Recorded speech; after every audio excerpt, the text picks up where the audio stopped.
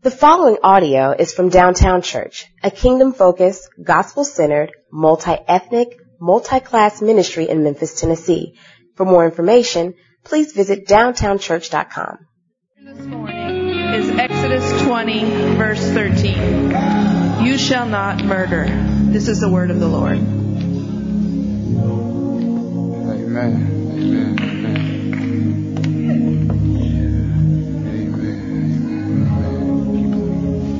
Father, you are God who continues to remind us that you will do according to your will. You are a powerful God who continues to show your love in a way that wraps your arms around us. The tears that we hear are not tears of sorrow, but of joy. Father, we thank you because you are God who never lets the devil steal our joy. You are God that continues to remind us that your mercies are new each and every day. Father, we thank you because your grace is overflowing. When sin thinks it abounds, your grace superabounds. And Father, we know, Jesus, that there is none like you. So we will worship you. We will continue to adhere to your word. And we will be lovers of our Lord Jesus Christ. And all God's people said, amen. God is good. Amen. Beloved, it is good to be in the house of the Lord, and I am thankful that he has brought us together to worship him, because there is no other place that I'd rather be than in the house of the Lord with God's people, drawing all attention unto him and not to my own self. Because I know one day that there will be a day where we will all stand before the King and we will call upon his name. And he will call us by our names. And there is glory in that. Amen. If you're visiting with us, thank you. I see some visitors. I see a couple of pastor friends in the house. In the name of Jesus, amen. I'm not going to call y'all out, but I see some other friends as well. They thank y'all for joining us. And if you're visiting us this morning, we thank you for joining us, visiting us this morning. We really appreciate it. If you have any questions at all, do not hesitate to pick on me or any of our staff. Our staff, would you just stand up? We need to stand up sometime so people can know us. Our staff, Downtown Church staff, would y'all just stand at this moment? You can look around. You got any questions at all? Michael Rhodes preached an amazing sermon last week. So if you didn't listen to that, go listen to it. I immediately put into practice a lot of what he was saying. Immediately. I said, this man is the guru of parenting, right? So, me and my family, we have a nice little routine. Every night we encourage MJ to go find a couple books, and we read those books. And then reading those books, we begin to sing Jesus Loves Me, and I'm crooning, Jesus love me. And so, and then he knows the song, and we sing Jesus Loves You, and then we say a prayer, and then we say the Lord's Prayer, and then we sing Amen, Amen, and we do that, and we get to the end, right? I'm thinking everything is good. He's listened to the sermon, he's understanding how to honor his mother and father. He walks up to me in the bed, and he says, Daddy, I said, what's going on, son? We're doing a great job. He said, you're missing a tooth. Why is that? I said, wait a minute. What are you talking about? He's talking about my gap. He didn't learn a thing last week. He didn't learn anything. Not a thing. My son is talking about me. This is cruel, corrupt. He ain't godly. Pray for him. Pray for him. Pray for him. It's just godly, cold-blooded. But as y'all can see, that is just a sight into where we are in parenting. Amen. We are continuing in all sincerity, Michael did preach a tremendous sermon, and we're continuing our series through the Lord's Prayer. And we've titled this entire sermon series, We. And we are emphasizing the fact that we, God's people, if having intimacy with him will lead to intimacy with one another. And so again, we've been reiterating this through practice and community groups, and also having family breakfasts in the morning, trying to foster that community. And some of us have been meeting in various different areas of the city, etc., to build community so that we can continue to know each other as the family of God. Amen. And so in continuing this series, we're at the sixth commandment. Lo ratzah is the Hebrew for you shall not murder. And it refers to premeditated murder, and meaning not simply thinking of an accidental killing of an individual or manslaughter, but actual premeditated murder in killing someone. So this morning we will address this in the context of community, in the context of our church community, and living here in the city of Memphis, because we won't deal with some of the ethical implications of how this plays out, talking about capital punishment or talking about just war or criminal action, any of those things. We will deal with how this actually plays out in Christian community. Why does the sixth commandment, or how does the sixth commandment actually help us to know ways in which we are not to murder each other? How does that play out? I think many of us would say this morning, I'm not a murderer. This does not apply to me. I am completely innocent. This doesn't necessarily, I've never killed anyone. I've never done anything to harm or take the life of an individual. So this is a sermon where I think that I'm exonerated. Well, I think we need to revisit that. Because if we look at the fact of how many of us have been desensitized to dehumanizing individuals in our society today, we would then fall in the category of murder. If we would understand how many of us would look at TV or YouTube, looking at video clips in our society today, murder has become so palatable to look at someone being killed on a clip. Many of us have children that play video games, and there you see them actually murdering individuals on the game. We've been desensitized to this reality. Our youth have been desensitized due to the fact of how easy it is to be in areas in which they know friends who have passed away because they've been murdered. One day they were alive, and the next day they were murdered. So today, I think that as we look at this particular commandment, I want to challenge us. How have you been desensitized to dehumanizing people in our church community and in our surrounding areas? How have you been desensitized to dehumanizing people around us in our own community? Let me pray. Father, we love you and we bless you. We thank you, Jesus, because this is a sermon sometimes that is difficult to listen to when we don't think it applies to us. So help your servant now as I preach to your people. Give me words, Lord Jesus, that would encourage their hearts, convict them, Lord, but point them most of all to the cross. So, Lord Jesus, that they will be able to live a life that is praiseworthy to you. And I pray, Jesus, that I hide beneath your cross, and that the words of my mouth and the meditations of my heart are acceptable in your sight. Our rock and our redeemer, all God's people said, amen. So today it's easy to label individuals.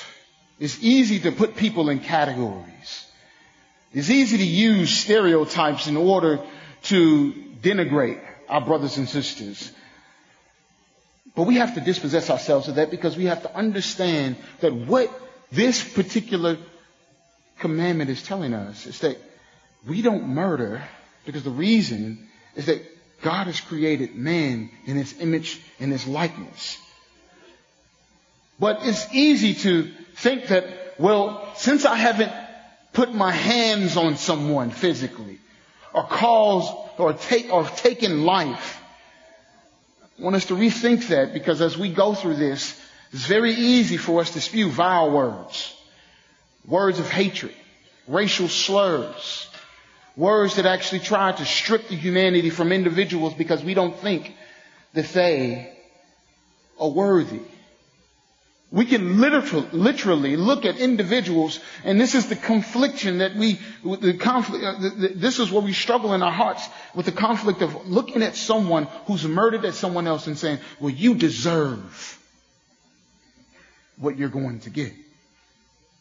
Isn't that how many of us think when we see someone else who is a murderer? But if we were to put ourselves into that category, then what would we say to ourselves? What have we said to other individuals that have murdered them? How have we talked down to our brothers and sisters?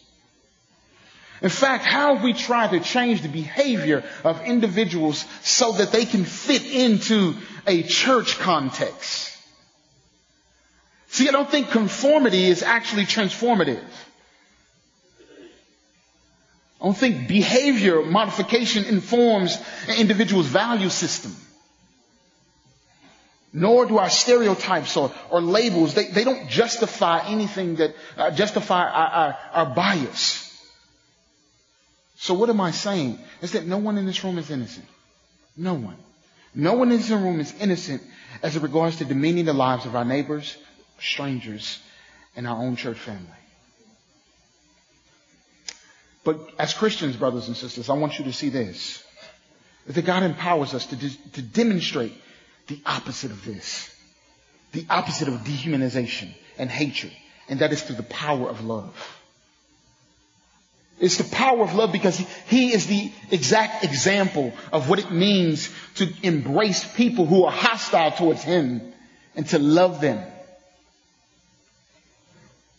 And so we see a God who is the Lord of life, and He cares deeply about His creation in such a way that He wants us, number one, to respect human life. And then number two, what we will see in this passage is that we should also demonstrate the power of love. Again, we're dealing with this in the context of Christian community and how it shapes and forms our mind. So first of all, when we look at this, we have to say to ourselves, what does it mean to do the first point? Respect human life. What it means to respect human life is this, is to know the inherent dignity, but then to know that the hearts of individuals are corrupt. In respecting human life, simultaneously we are demonstrating something, and that is honoring God's creation. That is honoring God's creation. When you look at Genesis 1:26, you see then God, it says, then God said, let us make man in our image, after likeness, which clearly depicts an inherent dignity that all humanity has. So it's important that as family, that it's important to realize that as a Christian family, and even in our own silos, that as families who have big names or prominent names or those who have a prominent ancestry, it's not comparable to the dignity or worth that you have being created in the image and the likeness of God.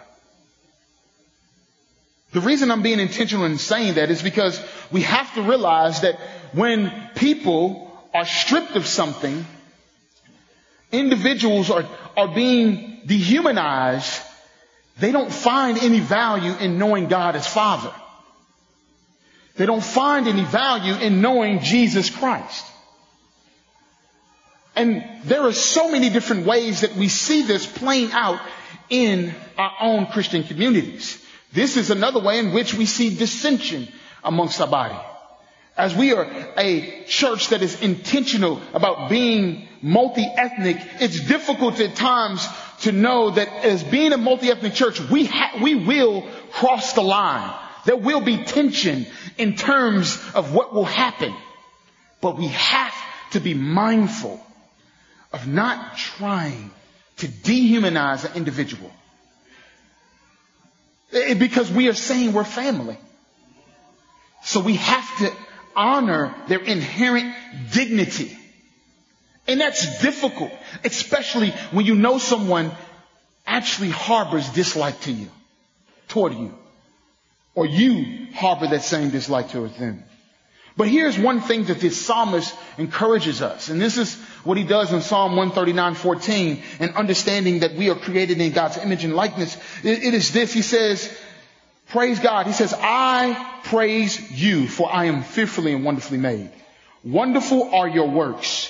My soul knows it very well. Did you know that you are the wonderful works of Jesus Christ? The wonderful works of God's creation. You are His masterpiece personally. He's created you. And so you derive your dignity out of Him creating you.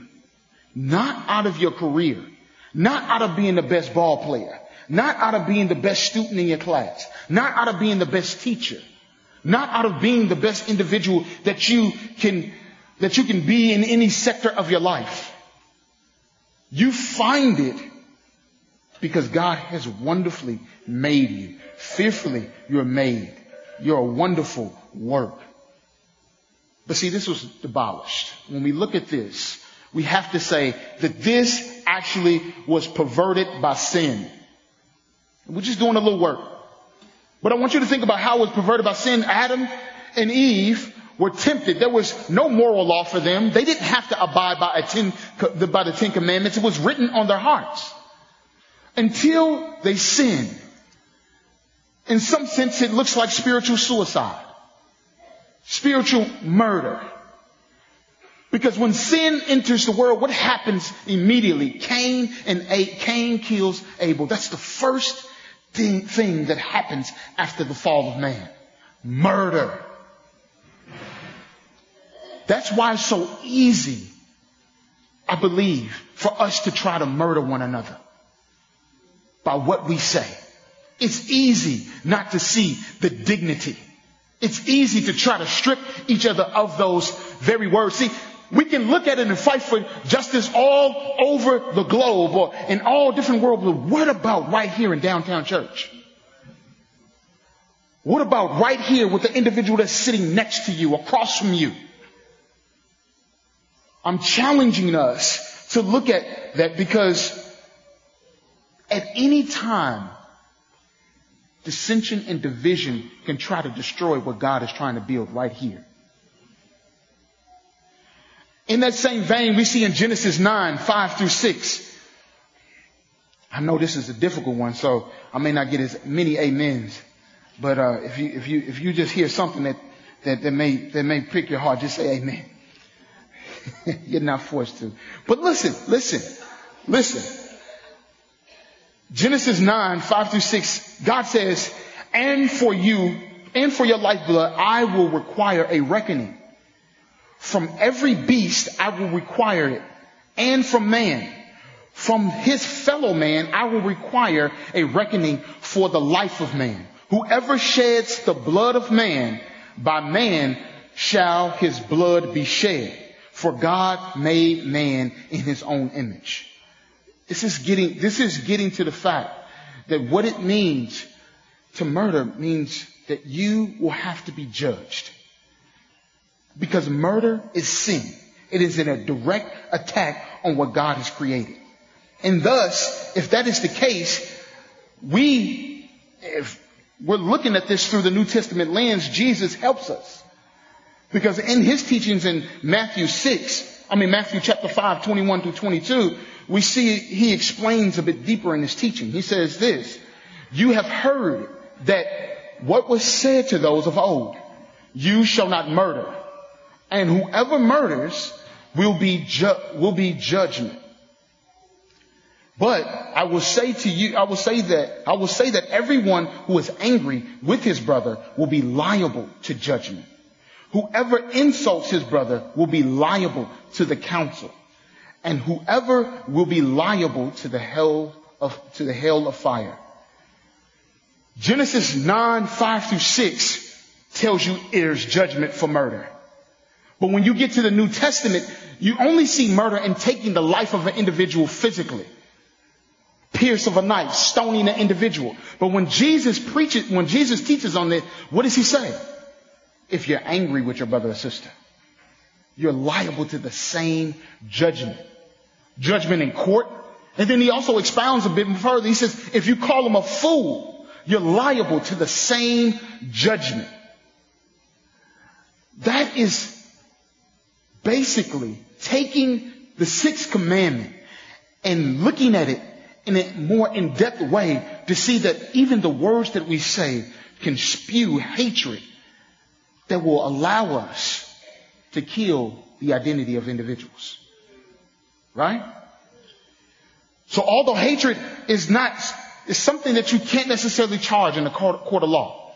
You can't say right now that this person has called me a racial slur. This person has had sexist comments to me. And so, you know what? I'm going to press charges to them, and they're going to have a life sentence because they've taken attack on my dignity, on my worth, on my identity. Would that work in the court of law? I don't know. But see, what Jesus is saying is Christians, we're called to a different way of thinking. And so this hatred cannot reside in our community. And Jesus clearly makes anger and murder equal in the eyes of judgment. And thus, if that's the case, when one commentator, he says this, in every effort, and Jesus is saying that you want to apply the sixth commandment solely within the legal framework, then you will need to feed into the legal system every case where there has been a rush of anger or words or deeds of insult. That plays a huge part in terms of how we look at this thing. Because if we observe our hearts as brothers and sisters, we have to say to ourselves, what have we been harboring? Because even when you look at Matthew 21 through 26, he says if you are going to the altar to offer an offering, before you do, reconcile with your brother and sister. There are times where we need to come here and we need to reconcile with one another. We need to ask for forgiveness because we said something maliciously. Sometimes we don't mean to, or other times we do intentionally. And thus what that means is we have to be able to forgive. Weeks upon weeks you've been hearing me talk about church hurt within our own body, and people experiencing that by ministry leaders, by the church itself. But it's a real thing. When you look at individuals who've been murdered by the church verbally, they don't want any parts of it. They don't want to be here. They don't see this as a place to where they're being given, they're being honored for the dignity, the value, and the worth that's been spoken over them because they've been created in God's image and His likeness. And so when you look at this, you have to say to yourself, well, then I'm held accountable to the malicious speech, to the racial comments, to the sexist comments, to the cussing out the individual, to belittling others, to wounding them by my haughty and prideful disposition, by manipulating other people through business deals or trying to get over on someone else because you know that you can belittle them in certain sectors of the marketplace. This actually helps us. Because even when you look at what James takes it a step further, he explains it a bit further by saying we need to tame the tongue. We need to think before we speak. Prayerfully, amen, somebody. Because sometimes we think that we're saying something, and because we have a soul conviction, we're tearing the other person down. And so what James says in James 3, 8 through 10, he says, but no human being can tame the tongue. It is restless evil, full of deadly poison. With it we bless our Lord and Father. And with it we curse people who are made in the likeness of God.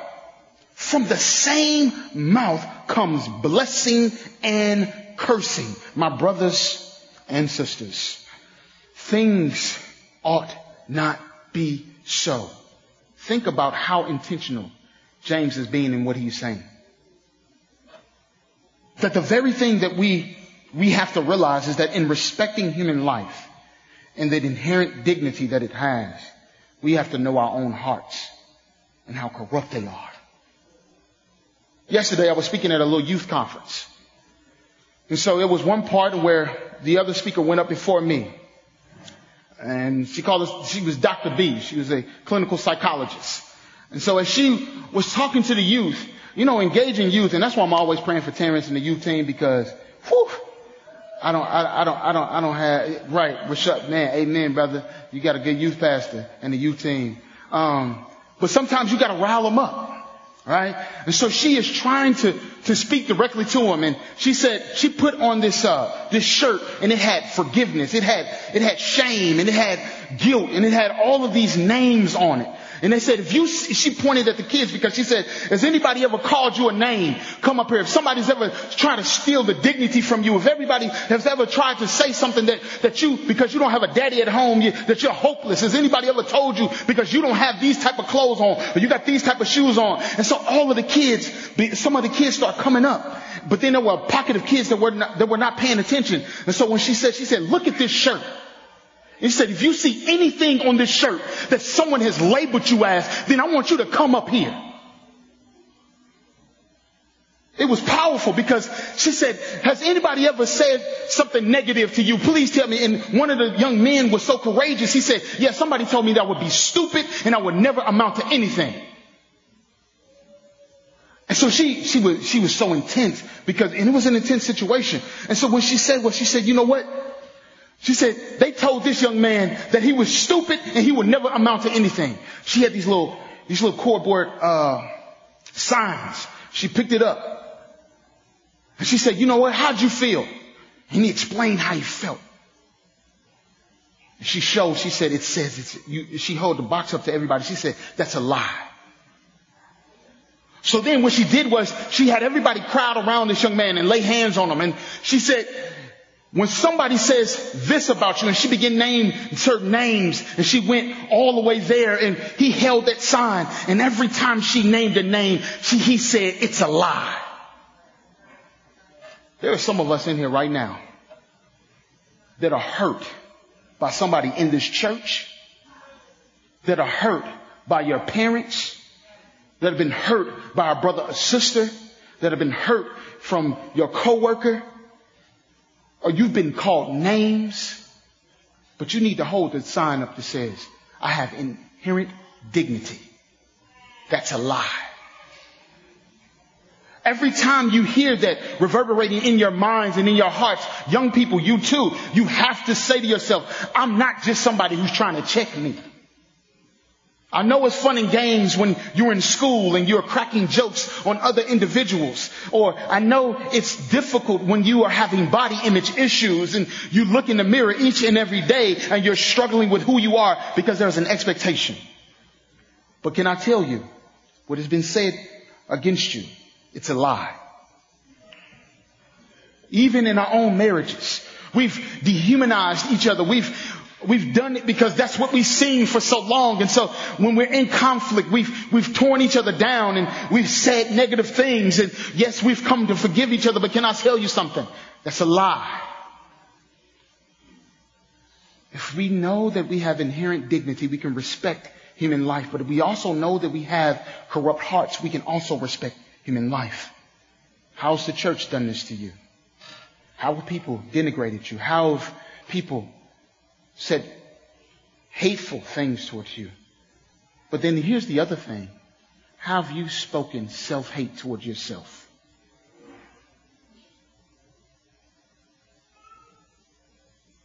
How many times do you look at yourself and don't think that you're worthy? Or committing suicide due to the words that you're saying to yourself? I got a call just the other day, and it was a hard one because I hadn't spoke to this person, but they said, please could you call this individual because they said they would commit suicide. And I hadn't heard from them. We were supposed to go somewhere in a couple hours. I know the hurtful things that this married couple has said to one another. I know. And so sometimes that individual can internalize it so much so that they think they're already dead. I don't want anyone in here to walk out thinking that you're spiritually dead. That's why we ought to demonstrate the power of love. Because what the power of love says to us and what is important is that we see what Jesus has done. And so every believer ought to love one another. We know and we say that, but it's easy because when you think about this in the context of the Old Testament and the Levitical law, you know that these 10 commandments, this 6th commandment is actually pointing to Leviticus 19, where it's trying to help us to love our neighbor. Leviticus 19:17 says this. It says, you shall not hate your brother in your heart. but you shall reason frankly with your neighbor, lest you incur sin because of him. You shall not take vengeance or bear a grudge against the sons of your own people, but you shall love your neighbor as yourself. Why? Because I am Lord. God showing the lordship over your neighbor, over your life, means in which you have to show the power of love. Demonstrate the power of love by the way that you love yourself to others. What am I saying? Because, the same thing is 1 John 3:15. I meant to say this a little bit earlier, but he says this: everyone who hates his brother is a murderer. And you know that no murderer has eternal life abiding in him. So we see that this is a destiny thing. We also see that this is a deal in which we have to fix this between each other. So when we look at this as the family of God, there have been words that have been murderous, but we need to seek forgiveness. And I find it difficult even in the digital age, because it's easy. I look at so many, particularly in the Christian community, so many little YouTube videos of people attacking other Christians, pastors attacking pastors in the blogosphere. I don't even want to get into the blogosphere because it's foolish. Subtweet. Someone talking negative. Even in Christian hip hop, the dissension. People rapping about disliking one another. Even in your own businesses, dissension amongst Christians. Aren't we supposed to reconcile by demonstrating the power of love? By being able to love our neighbor as ourselves and not tear down the family? What does this mean? It means proximity and fellowship are keenly important to me, what it means to not disregard or dehumanize our neighbor. If I am not in community or fellowship with my brothers and sisters, I can't do what John Calvin says. He says, our neighbors bear the image of God. He says to use him, to abuse him, or misuse him is to do violence to the person of God who images himself in every human soul. So the reason we demonstrate this is because this love is because it's actually the weapon which combats hate. It combats sin. Instead of seeking revenge or to destroy your neighbor verbally, what we ought to do is seek forgiveness and try to reconcile. This is a clear indicator that you have a perspective of that internal hope. You see what I'm saying? Have you ever been able to be in a situation where there are individuals who are stumbling blocks for you, but because you know of your eternal hope, you can at least keep your focus there and still be able to love them? It's kind of like using your GPS on I-240, where they block it off every weekend, all the time. You know that is going to be a stumbling block.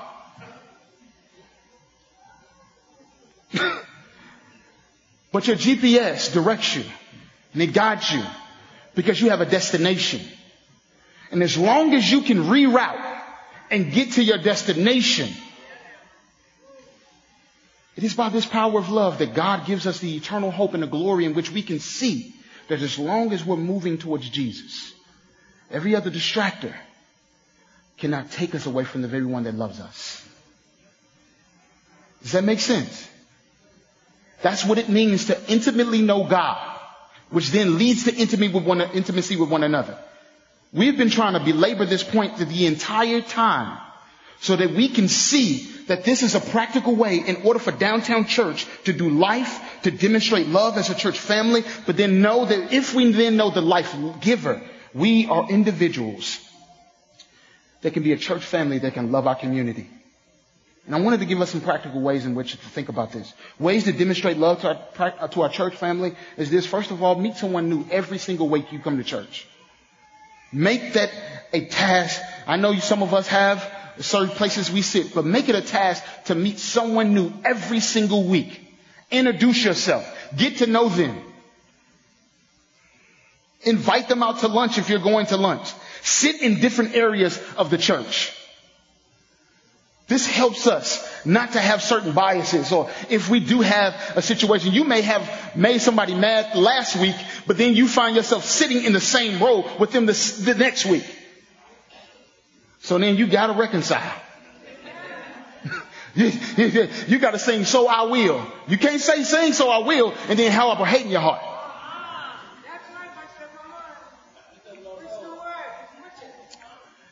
Join a community group. We're emphasizing being in a community group because we don't want anyone to be in isolation. We don't want you to feel alone. We want to be able to demonstrate love in that way. Then also demonstrating love to our local area. One of the things that I found necessary was to read the commercial appeal. To read the local news. Understand what's going on. Why? So you can learn how to pray. It will teach you how to love. It will teach you how to be informed about your own communities and your surrounding areas. It will teach you how to demonstrate love. The areas that you frequent, your grocery store, your Walgreens, your Walmart, your eateries, your gyms. Inquire about the people in your community. Ask that waitress or that waiter or that hostess how they're doing if they've seen you every single week. Care for them. Because I believe as we demonstrate this love to others in our community, then people won't see the church as a hateful institution that strips people of their dignity and worth. This is what the church sometimes is known for. But then also try to serve. Try to serve with mission partners, with people around us. Try to be in those particular spaces. We don't encourage individuals to serve just so we can meet some kind of marker. It's what we do. That's the kingdom vision. That's what drives us and moves us, is that we're always giving ourselves away because we know the life giver. This morning, and even as I was studying, I was like, this is so difficult just to preach on the sixth commandment. But listen, brothers and sisters, many of us need to repent. So we're not guiltless. And as I invite the worship team to come, no one in this sanctuary is innocent. And even my deacons and my elders, you guys come down here, because many of us have felt the weight of murdering an individual. You should. But see, the thing is, many of you are like, well, Mike, why should I feel this? Why do I need to engage in this? What is that? I don't need to seek the forgiveness. Let me encourage you that someone was murdered for you. His name was Jesus Christ. And in being murdered for you, he asked that you repent daily. Because as we sing this hymn, he reminds us there's a fount filled with blood. And see, that blood doesn't come from anywhere. It comes from Emmanuel's vein. And see, what it says is for every sinner, we can find freedom from our guilt and our shame. So we ought to rejoice in knowing the dying God, our Lord Jesus Christ, who can wash away all of our guilty stains. Who is the one that his redeeming love demonstrates a power that transforms us to love our enemies, transforms us to love our neighbors, transforms us to see the dignity, the worth, and the value, transforms us to love the stranger, to love the homeless, to love the sick, to love the afflicted, to love the brothers and sisters that come into this place and they may not look like they deserve to be here, but this is a place where anyone, that's why he says all individuals are created in God's image, are supposed to be. Let us sing, brothers and sisters, knowing that we know this Jesus. But come if you know you need to be prayed for because someone has hurt you or you've been hurt. You've hurt someone or you've been hurt. Let me pray for us. Father, we thank you, Jesus, that you're a great and mighty God that can do exceedingly abundantly above all that we can think or ask. So we ask now, Lord Jesus, that you move our hearts, that you move our minds, that you encourage us, that all of the guilt that we feel and the shame that we feel, Jesus, God, that we are able to come to you. In Jesus' name we pray. All God's people say.